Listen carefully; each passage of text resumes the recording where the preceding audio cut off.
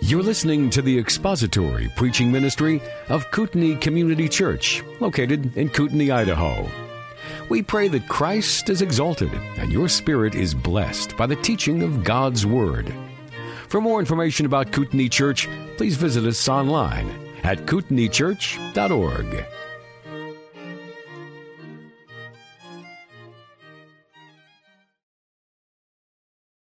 And open your Bibles to 1 Corinthians chapter 14.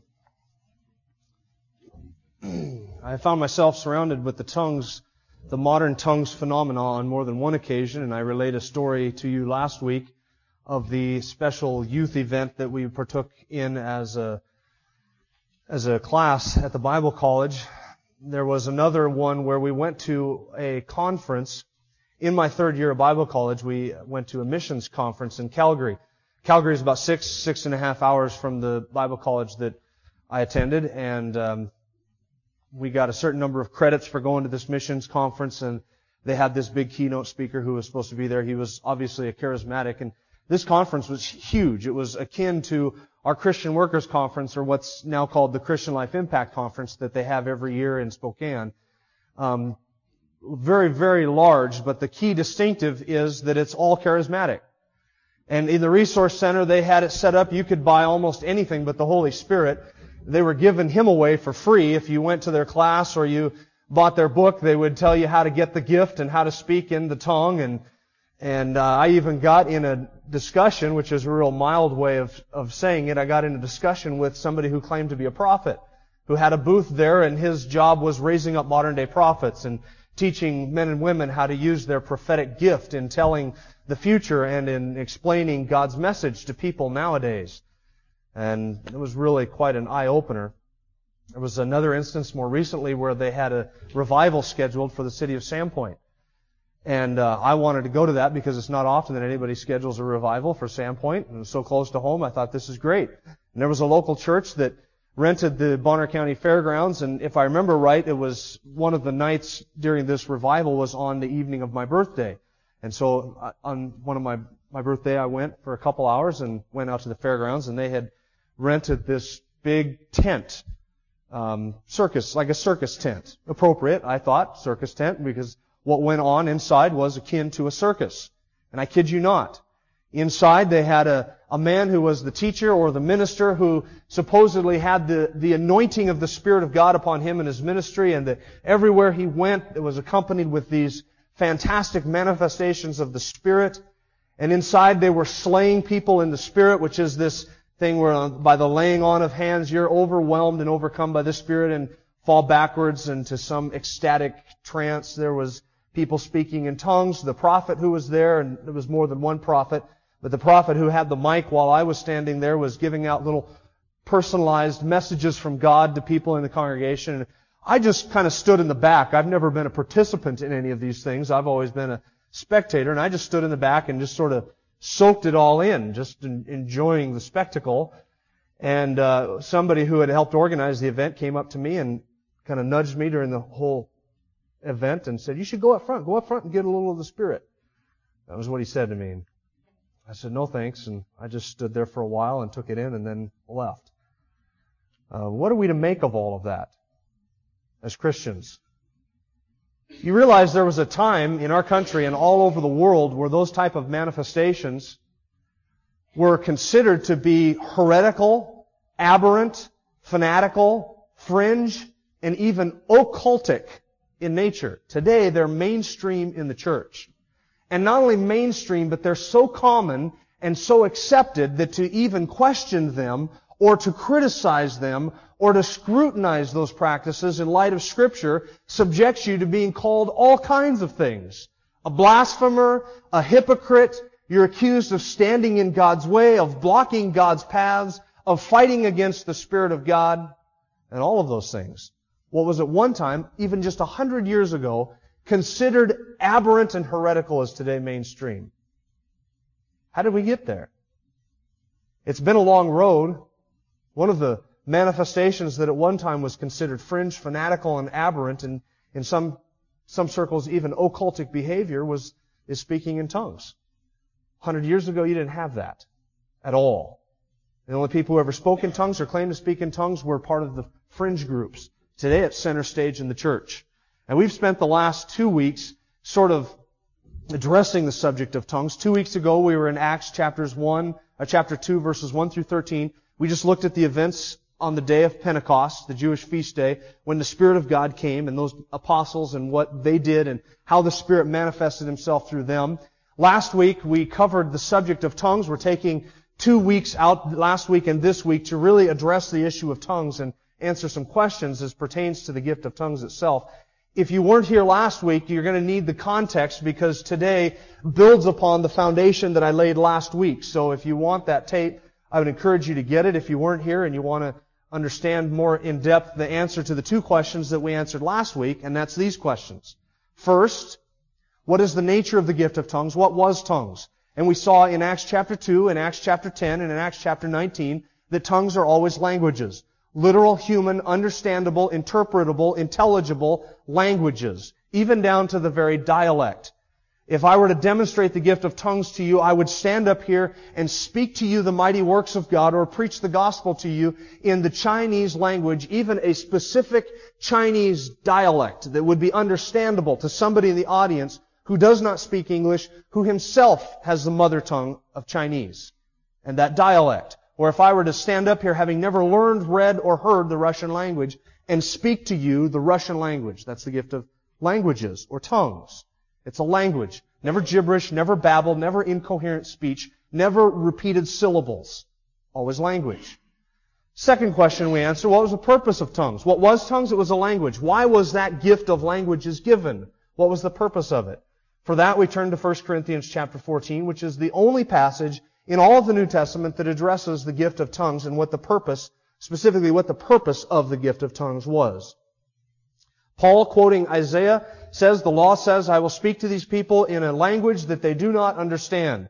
Now, Paul quotes Isaiah for the purpose of showing the reason for the gift of tongues was as a sign to unbelieving Jews. So he quotes Isaiah, who said to the people of his day, because you have not listened to the prophets that God has sent in your own tongue, I'm going to speak to you in a foreign tongue. And that was fulfilled when the Babylonian army came in, and those Jews heard foreign tongues on their soil, and they understood what? Judgment. They knew a foreign language spoken on our soil is a sign of judgment. Moses gave them that sign, Isaiah gave them that sign twice, and Jeremiah in Jeremiah chapter 5 gave them that sign. Told them when God, as sign of judgment upon the nation, is when you hear foreign tongues spoken on your own soil, because that means you've been conquered. And they understood that. The Jews understood that. It wasn't given as a sign to Gentiles to be lost on Gentiles. Only a Jew would understand that sign. So that's why Paul says, quoting Isaiah, I will speak to this people, the Jews, in a language they do not understand. And then Paul says, therefore, or so then, tongues are for a sign. Tongues are a sign to unbelieving Jews of a judgment that was to come. When did the judgment come? This is all review. 70 AD, when Titus came into Jerusalem, sacked Jerusalem, laid the temple, absolutely laid waste to it, destroyed everything, burned the city, killed over 1 million Jews, took thousands others captive, all in fulfillment to a prophecy that Jesus gave in Luke chapter 19, saying that this would happen because you did not recognize the day of your visitation. So when did the judgment come? 1,930 years ago. The judgment came. Tongues were a sign to unbelieving Jews of a judgment that was yet to come upon them. That was the purpose of it. Now, having understood what tongues were and what the purpose of tongues, that raises a few more questions that we have to address, and we're going to look at those 3 here this morning. And the 3 questions are this. Are there other purposes for tongues? Second question is, have tongues ceased? And the third question we're going to answer then is, how do we explain the modern phenomena? Are there other purposes for tongues? Have they ceased? And how do we explain the modern phenomena? We already know what the nature of it is.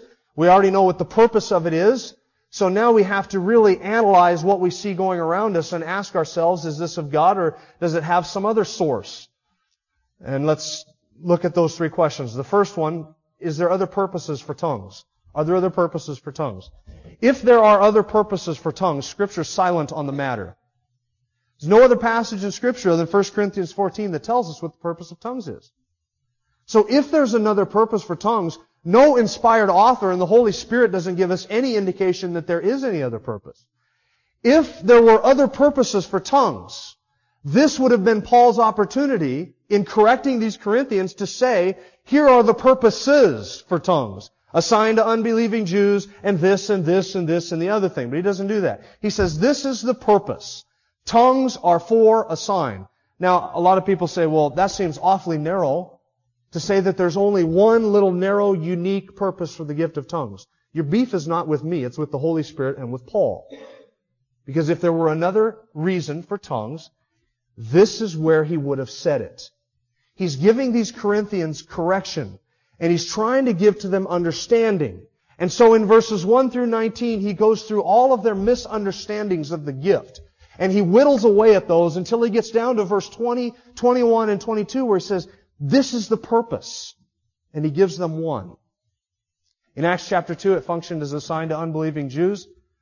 Those Jews who were there on the day of Pentecost. In Acts chapter 10, in Acts chapter 19, wherever the gift of tongues is used, whether it's in Cornelius' household or with the disciples of John the Baptist, the very existence of that gift and the very use of that gift was a reminder to every Jew who saw it, or heard of it, that judgment was coming. That's what it was intended to do. Now some people say, but tongues has other purposes like self-edification and a prayer language. We're going to look at both of those possibilities. But what I want you to notice from 1 Corinthians 14 is that Paul does not say, tongues are for a sign to unbelieving Jews, and tongues are for your own edification, and tongues are for a prayer language. Doesn't say any of that, does he? Notice the absence of any other purpose but one, a sign to unbelieving Jews. Now what about a prayer language? Somebody will say, Romans 8:26 and 27 says that in the same way the Spirit helps in our infirmities, and He makes intercession for us with groanings that cannot be uttered. Romans 8:26 and 27. The Spirit Himself intercedes for us with groanings that cannot be uttered. And people grab onto that verse and they say, that's tongues. That's a foreign tongue, a groaning that cannot be uttered. What you need to understand is that the subject of tongues is completely foreign to the context. Paul's not talking about tongues. Paul's talking about the work of the Spirit of God in the lives of the elect. He talks in the first part of the chapter about how the Spirit is our victory over sin. The last part of the chapter about how the Spirit Himself calls us and sanctifies us, and who then can bring a charge against God's elect, Paul ends it with. And in the middle of that chapter, he's talking about the work of the Spirit of God. The Spirit of God is in you and I, and Paul is saying the Spirit that's in us is in constant communion and communication with the Father. And what He prays for to the Father on our behalf is something that cannot be put into languages. Constantly, the Spirit of God in us is in communion with the Father. And you and I cannot put words to that communication. It is inter-Trinitarian communication. And Paul's point is the Spirit of God does that on our behalf. It has nothing to do with tongues whatsoever. What about 1 Corinthians 13? Turn back to 1 Corinthians 13, verse 1. Paul says, if I speak with the tongues of men and of angels, but do not have love, I become a noisy gong and a clanging cymbal. Well, there Paul says, if I speak with the tongue of angels, therefore, tongues is not necessarily just a human language. Tongues is a heavenly language, an angelic language. And Paul says, if I speak with the tongue of angels, but I don't have love, I have nothing. That's an indication that Paul spoke in a heavenly language, not a human language, but an angelic one. Not true. Not true at all. Paul doesn't say, I do speak. Paul says, if I spoke. And all he's really doing is giving us a sort of an exaggeration, a hyperbole, an overstatement. If I speak in the tongues of all men, and if I add onto that the ability to speak some angelic language, but I don't have love, it profits me nothing. To look at how Paul is stating things in an extreme sense, look at verse 3. If I give my body to be burned, but I don't have love, what does it profit me? I don't see many charismatics suggesting that we give our bodies to be burned. But they are trying to suggest that we speak with the tongues of angels. Paul's just using hyperbole. Doesn't matter what I did. If I speak all languages of men, all languages of angel, if I give my body to be burned, he's just giving the preeminence of love. Has nothing to do with him himself speaking in some angelic, incomprehensible, ununderstandable language. But the real crux of the issue is 1 Corinthians 14, verse 2. Let's begin at verse 1. Still discussing the subject, what about prayer languages? Pursue love, yet desire earnestly spiritual gifts, but especially that you may prophesy. For one who speaks in a tongue does not speak to men, but to God. Aha, someone will say. Right there, one who speaks in a tongue does not speak to men, but he speaks to God. And Paul there is saying that you and I can use our private tongue to communicate with God. For no one understands, Paul says in verse 2, but in his spirit he speaks mysteries. But one who prophesies speaks to men for edification, exhortation, and consolation. One who speaks in a tongue edifies himself. Aha, somebody will say. There's another purpose. Not only do we use it to speak to God and not men, but we can use it for our own edification, our own building up. Paul says you speak in a tongue, you don't speak to men, you speak to God. And when you speak in a tongue, you edify yourself. Here's what you need to understand about 1 Corinthians 14. 1 Corinthians 14 is not a commendation. It is a condemnation. It is a correction to these Corinthians who had misused, misunderstood, and abused spiritual gifts. Back in chapter 13, he talks about the preeminence of love. He gets into chapter 14, and what he says is not, when you speak in a tongue, you're not speaking to men, you're speaking to God. That's not a commendation. The purpose of the gift of tongues was not to speak to God. That's Paul's point. The purpose of the gift of tongues was to speak to men. Paul says, you're using it not to speak to men, you're using it to speak to God. You've prostituted and abused the purpose of the gift of tongues. It's not a prayer language. They should have understood this. Paul says, you're not speaking to men. That's where the gift should be being used. He says, instead, you're speaking to God. And nobody understands you, he says. You speak mysteries. It's a mystery to you. It's a mystery to the people who hear you. It's a mystery to God. Nobody knows what you're saying. It's all mysteries. It's a condemnation. It's correction. Is it a prayer language? Paul says, no. You guys are so messed up in how you're using the gifts, he says, that when you speak in a tongue, you're not even doing it for the purpose in which it was given, which is to speak to men. You don't speak to men. You speak to God. And you think that God hears you. And Paul says, nobody understands you. It's a mystery in your spirit.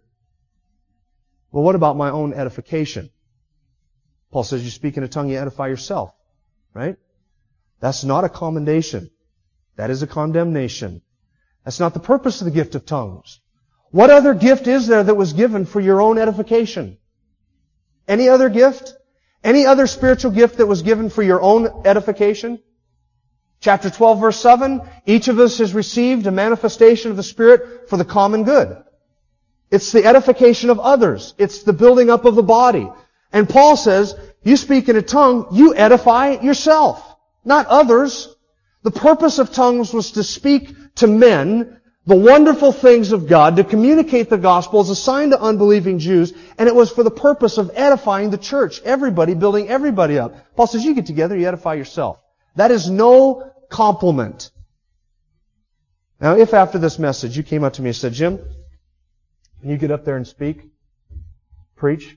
You don't speak to men, you speak to God. Nobody understands what you're saying. It's all a mystery. Can I tell you that that's no compliment? That's obvious, right? What gift was given for the purpose of ministering to God? None of the gifts. All of the gifts are given to serve one another. Tongues is not given to minister to God, to pray to God, to communicate with God. That's what your language and your mouth is for, and your mind. He doesn't give you a tongue to have some sort of communication. It's no compliment for you to tell somebody, look, when you speak in the church, nobody understands what you're saying. You're not speaking to men, you're just up into the air is where your mouth is going. Look at verse 9 of chapter 14. Paul says, so unless you utter by the tongue speech that's clear, how will it be known what is spoken? For you're speaking into the air. That's no compliment. He's not saying you're addressing the Lord and you're speaking up. He's saying you're just talking out of your hat. You're talking into the air. You're wasting your breath. Because nobody understands what you're saying. That's not a compliment. If you came up to me after the service and said, Jim, every time you preach, it's for your own edification. It's for your own building up. It's just to make yourself feel good. Just to make yourself look good. Just to get something out of it yourself. Can I tell you that that's not a compliment?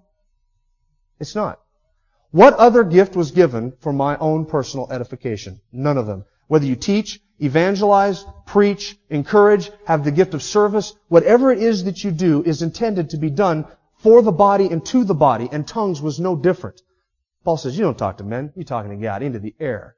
And not only that, but you're doing it for your own edification. The only ones profiting from this is yourself. It's not intended to be a prayer language. That's why Paul, look down in verse 13 of chapter 14, verse 14, of chapter 14, he says, if I pray in a tongue, my spirit prays, but my mind is unfruitful. I don't understand what I'm saying. And the Corinthians might say, well, I pray in a tongue and my spirit really is built up and I feel so good and so spiritual and so strong. Well, Paul says, if I speak in a tongue, my spirit prays. That's what they were doing. He says, my mind is unfruitful, so what's the point? And then he says in verse 15, I will pray with the Spirit and I will pray with the mind also. I will sing with the Spirit and I will sing with the mind also. Never in Scripture are we ever encouraged or commanded or instructed to disengage the intellect in order to pray or to worship. Our prayer and our worship is with the mind engaged. So are there other purposes for the gift of tongues? What about a prayer language? It's not given for a prayer language. It's not given to speak to God. It's given to speak to men. It's not given for our own edification. It's given for the building up of the body. Now the third question, or the second question, have tongues ceased? Have tongues ceased? I want you to look at 1 Corinthians 13, verse 8. If we understand the nature of the gift of tongues, and if we understand the purpose of the gift of tongues, that they're a sign to unbelieving Jews of a judgment that was to come, and that judgment came in 70 AD in fulfillment to the prophecy of Jesus, if that's why tongues were given, then it would stand to reason, would it not, that the gift of tongues no longer has a purpose for today. In fact, it no longer has a purpose after 70 AD. I think we can all agree with that. Logically, that follows. Now, there are some who say all of the gifts are given for all of the church age. Apostles, prophets, miracles, healing, tongues, interpretation, wisdom, knowledge, teaching, encouragement, exhortation, leadership, service. All of the gifts, all of the spiritual gifts are intended from the day of Pentecost until the day of the rapture for the whole church age. There are others, like me, who say a lot of gifts are intended for the whole church age, but there's a unique category of gifts that were only intended for a specific period of time. And having fulfilled that purpose and having been given to those unique people, the time having passed, the purpose having been fulfilled, the people having died, those gifts are no longer operating in the church today. That's called cessationism. I am a cessationist. I believe that there are some gifts that have ceased. When did they cease? Now really there should be no question whatsoever that tongues will cease. Look at 1 Corinthians 13. Verse 8, the apostle says, love never fails, but if there are gifts of prophecy, they will be done away. If there are tongues, they will cease. And if there is knowledge, it will be done away. The question is not, will tongues cease? We all have to agree that tongues will cease. The question is, when will tongues cease? Was it something that was future to Paul and to us? Or is it something that was future to Paul when he wrote this, but is past for us? When will tongues cease? Not will they, because Paul says what? Tongues will cease. Now if you have the NASB, I just want to say good boy or good girl because the translation here in the NASB is the clearest of all of them that I checked out. The NASB translates verse 8, love never fails, but if there are gifts of prophecy, they will be done away. If there are tongues, they will cease, and if there is knowledge, it will be done away. Prophecy and knowledge will be done away. Tongues will cease. The apostle uses two different Greek words, and he uses two different voices in the Greek. Let me explain to you how this works out. Prophecy and knowledge will be done away. It's a word that means to be abolished.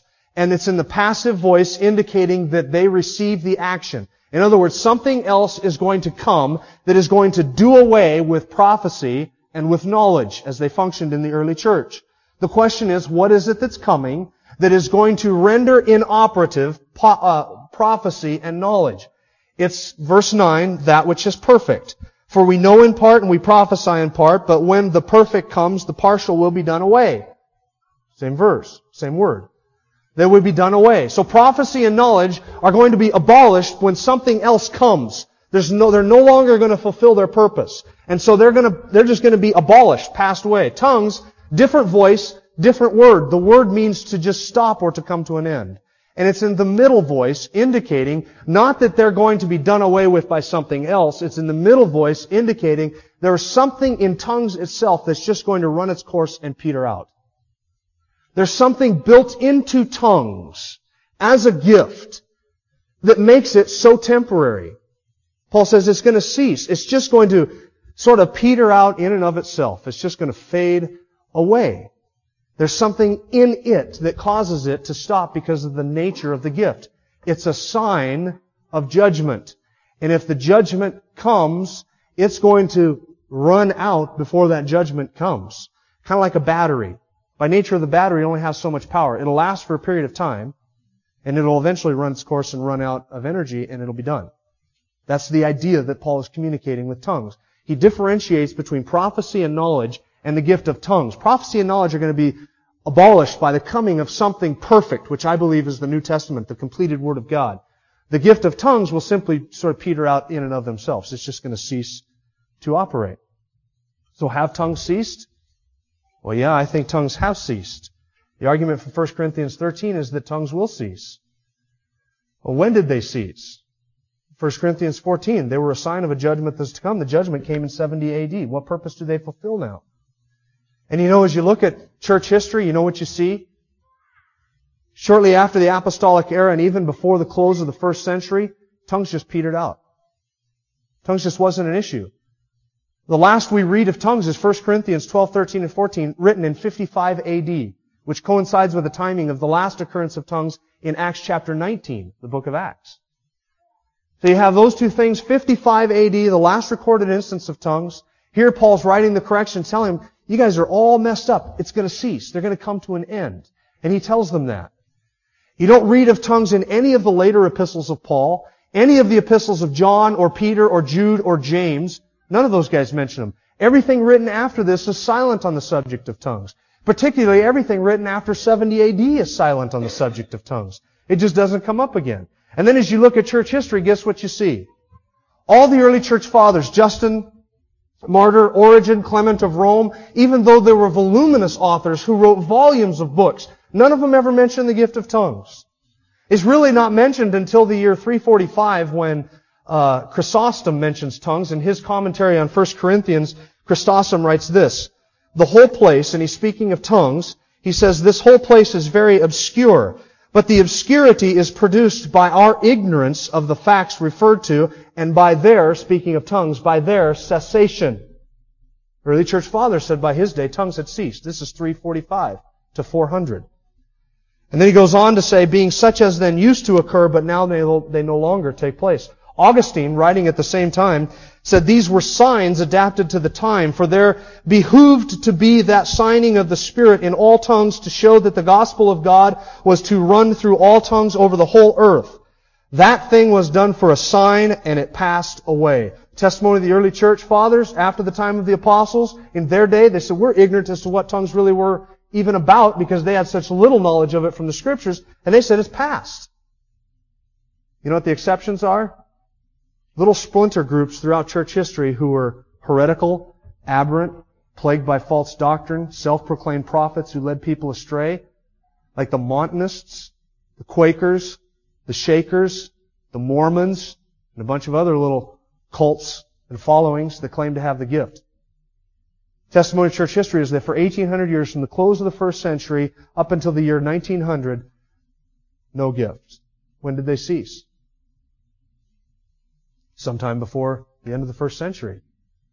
Paul said they would cease, writing prior to the judgment that was to come that would render the gift basically obsolete. He said they've ceased, and the testimony of church history is they've ceased.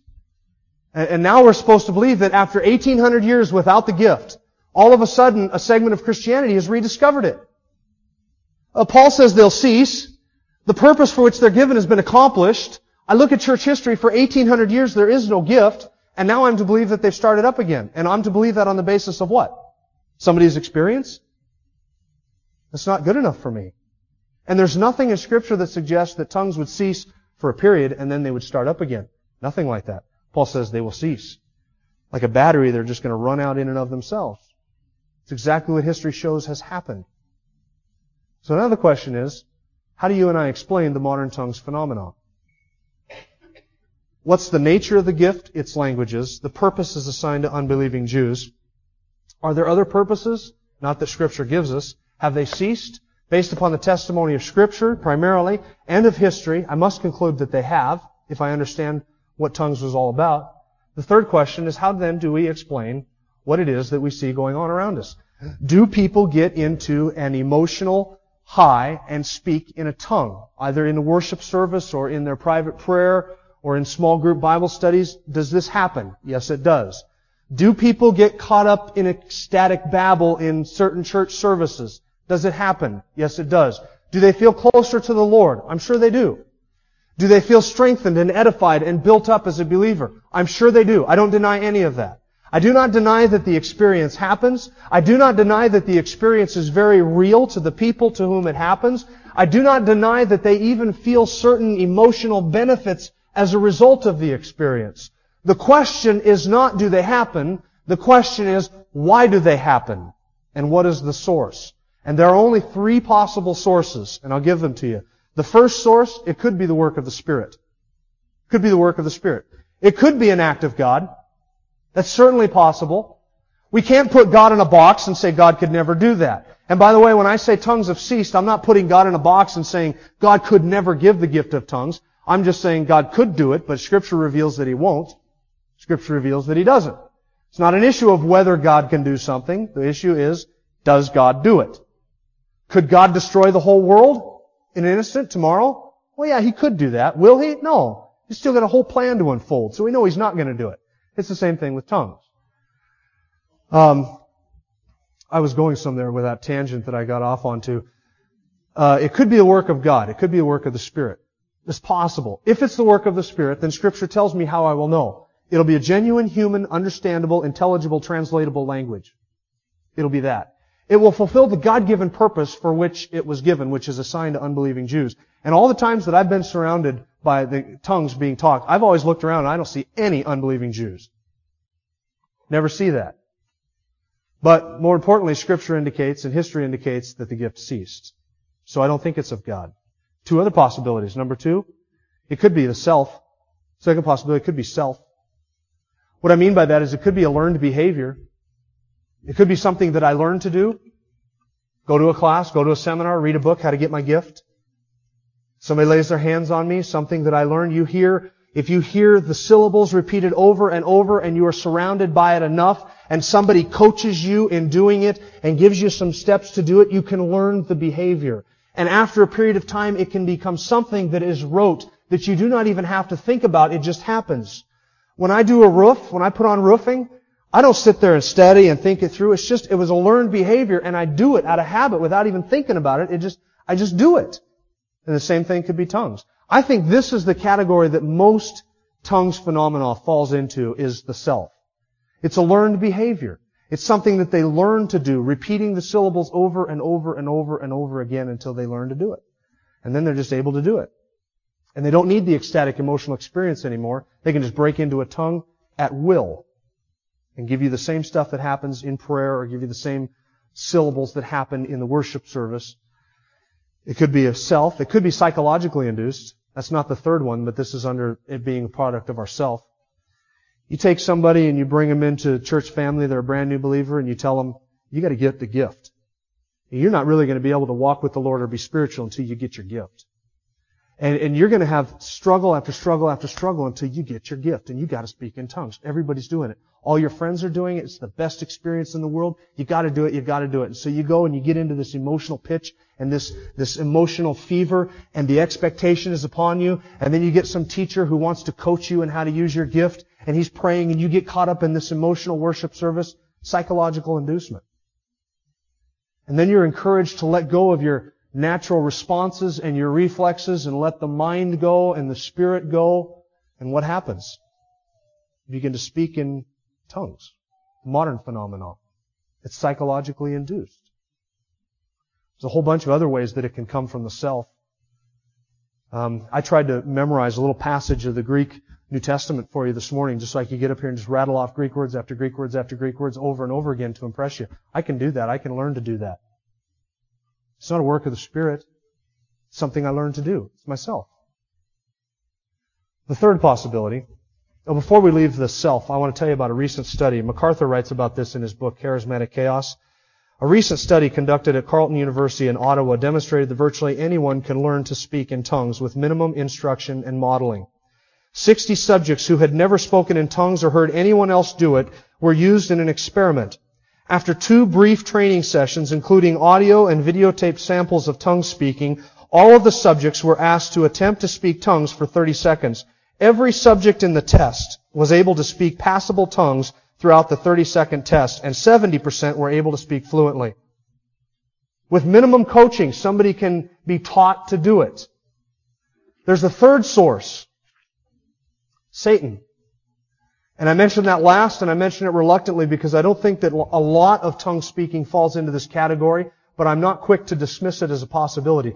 Charismatics will only entertain one notion. It's of God. If I've experienced it, if I had it, if I feel good, it's of God. That's it. Bottom line. Doesn't matter what Scripture says. And you can get in a discussion with them and bring them right back to Scripture, and that's what it boils down to. I experienced it. It must be of God. They're not even willing to entertain the idea that it could be a learned behavior. They're not even willing to entertain the idea that it could come from themselves. And they're certainly not willing to entertain the idea that it could be a demonic deception. Because Satan is the master deceiver. He loves to counterfeit the genuine, and he loves to get Christians caught up into subjective experience, chasing one experience after another, without ever testing them in the light of Scripture. And there are occult practices and pagan practices and witch doctor practices and tribes where they have been known to speak in gibberish that is reminiscent of the modern tongues movement.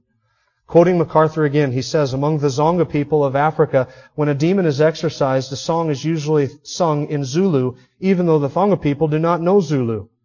The one doing the exorcising is supposedly able to speak Zulu by a miracle of tongues. Today, ecstatic speech is found among Muslims, Eskimos, and Tibetan monks. A parapsychological laboratory at the University of Virginia Medical School reports incidents of tongue speakings among those practicing the occult. It is possible to be a satanically induced or demonically induced phenomenon because it does not just happen to Christians. The phenomenon also happens among pagans and witch doctors, tribal people. I'm not suggesting that all of our charismatic brethren are demon-possessed. It's not what I'm getting at, so don't say that that's what I'm saying. But it's definitely not a possibility that it can just be brushed aside lightly without some somber reflection. It's the nature of this. I don't think it's of God because Scripture doesn't reveal the tongues are for today. So that leaves myself and Satan. Now some charismatics will say that they learned it or they got the gift at a class. Can you tell me what spiritual gift you get by going to a class?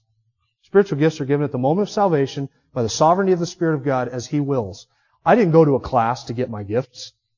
I didn't attend a seminar. I didn't have anybody coach me. I don't get caught up in an ecstatic, mindless state and then begin to preach and teach. I don't do that. And charismatics say, well, it just comes over me. I get caught up in worship and I can't control it. If that's true, it's the only spiritual gift I know of that is beyond the control of the person using it. I control my gift of teaching. I can teach or I cannot teach. I can preach or I cannot preach. I can choose how often, when, where, to who, why, what. I can control all of that. I can decide to not teach next Sunday if I want to. I can walk away from the ministry and never preach or teach again. It's all under my control. It's the sovereignty of the Spirit of God who uses the gift in His people. But you control your gift because one of the fruits of the Spirit is self-control. So you control your gift, whether it's encouragement or leading or teaching Sunday school or gifts of service or evangelism. All of those gifts are under the control and the direction, partly, at least from the human perspective, of the people who've been given the gifts. There's no gift in Scripture where you have to bypass the mind, give up control of yourself, and just let go, and it manifests itself. No other spiritual gift is like that. And tongues was not either. The apostles on the day of Pentecost, I am convinced, could stand there and they could choose what to say, how to say it, when to say it, and the order in which to say it, and they controlled the ability to speak in those languages to those people. They weren't praying in a language. They weren't caught up in an emotional frenzy. The Spirit of God gave them ability to communicate in a tongue they had never learned for the purpose of communicating the gospel to those who were from all over the provinces. Under their control. Now as we wrap this up, let me close with two things. First of all, we got to be reminded, and I know that I'm speaking to people here this morning because you've got them in your life and I've got them in my life, of people who, we have people in our lives who are close to us relatives and good friends even who think they have the gift of tongues. And I just want to remind you, the whole thing needs to be covered with love. We're trying to speak, even though I'm speaking passionately about this and trying to argue persuasively, it needs to be done in a spirit of love. And when I talk to my charismatic friends and people that I'm associated with, it needs to be this truth spoken in love. And I am convinced from Scripture that what I've taught you in the last 3 weeks is correct. It's accurate. If I didn't think that, I wouldn't have taught it. But when I communicate that to my charismatic brethren and friends, I need to remember they are my brothers in Christ. I love them. I need to love them fervently and communicate where I'm at in love and not needlessly offend them, but try and give them the truth in love. So I want to reemphasize the love element. Second, I want to reemphasize something that we started this with. You and I do not judge the Scriptures by our experience. Once again, I want to close with that. We do not judge the Scriptures by our experience and say, well, I experienced it, or I know somebody who experienced it. That is irrelevant. What does Scripture say? That's the question. What does Scripture say? I don't care what you have experienced. I don't care what I have experienced. None of that matters. All that matters is that the Word of God is held to be the final judge, the final rule, and the final arbiter in all that we say, believe, teach, and practice. Bottom line. And that's it. The tendency in the church today is to go on the emotional and the excitable and to not test experience in the light of Scripture. And everybody goes from one experience to another, never asking themselves, is what I'm experiencing backed up by a clear understanding of Scripture? Does it hold up to intense scrutiny from the Word? Nobody wants to ask those questions. But you and I need to ask those questions. And we need to analyze our experience in the light of Scripture and always, always, always hold to Scripture, because this contains all that is necessary for life and for godliness. Let's pray.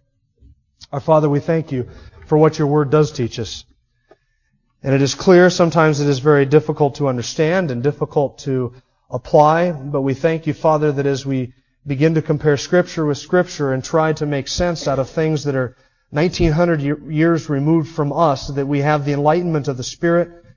And we do trust and pray that you would open our eyes and our hearts to understand this. And as we continue to think on these things as we walk away from here, we pray that you would give us the understanding from Scripture that we need, and give us that commitment as well to test all things in the light of your Word. The unfolding of it brings light, and in your Word is perfect truth, and we want our lives to be in harmony with that. We ask all of this in Jesus' name. Amen. Thank you for listening to the latest podcast from Kootenai Church. If you'd like to learn more about Kootenai Church or to donate to our church ministry, you can do so online by visiting kootenaichurch.org. We hope you enjoyed this podcast and pray you'll join us again next time. Once again, thank you for listening.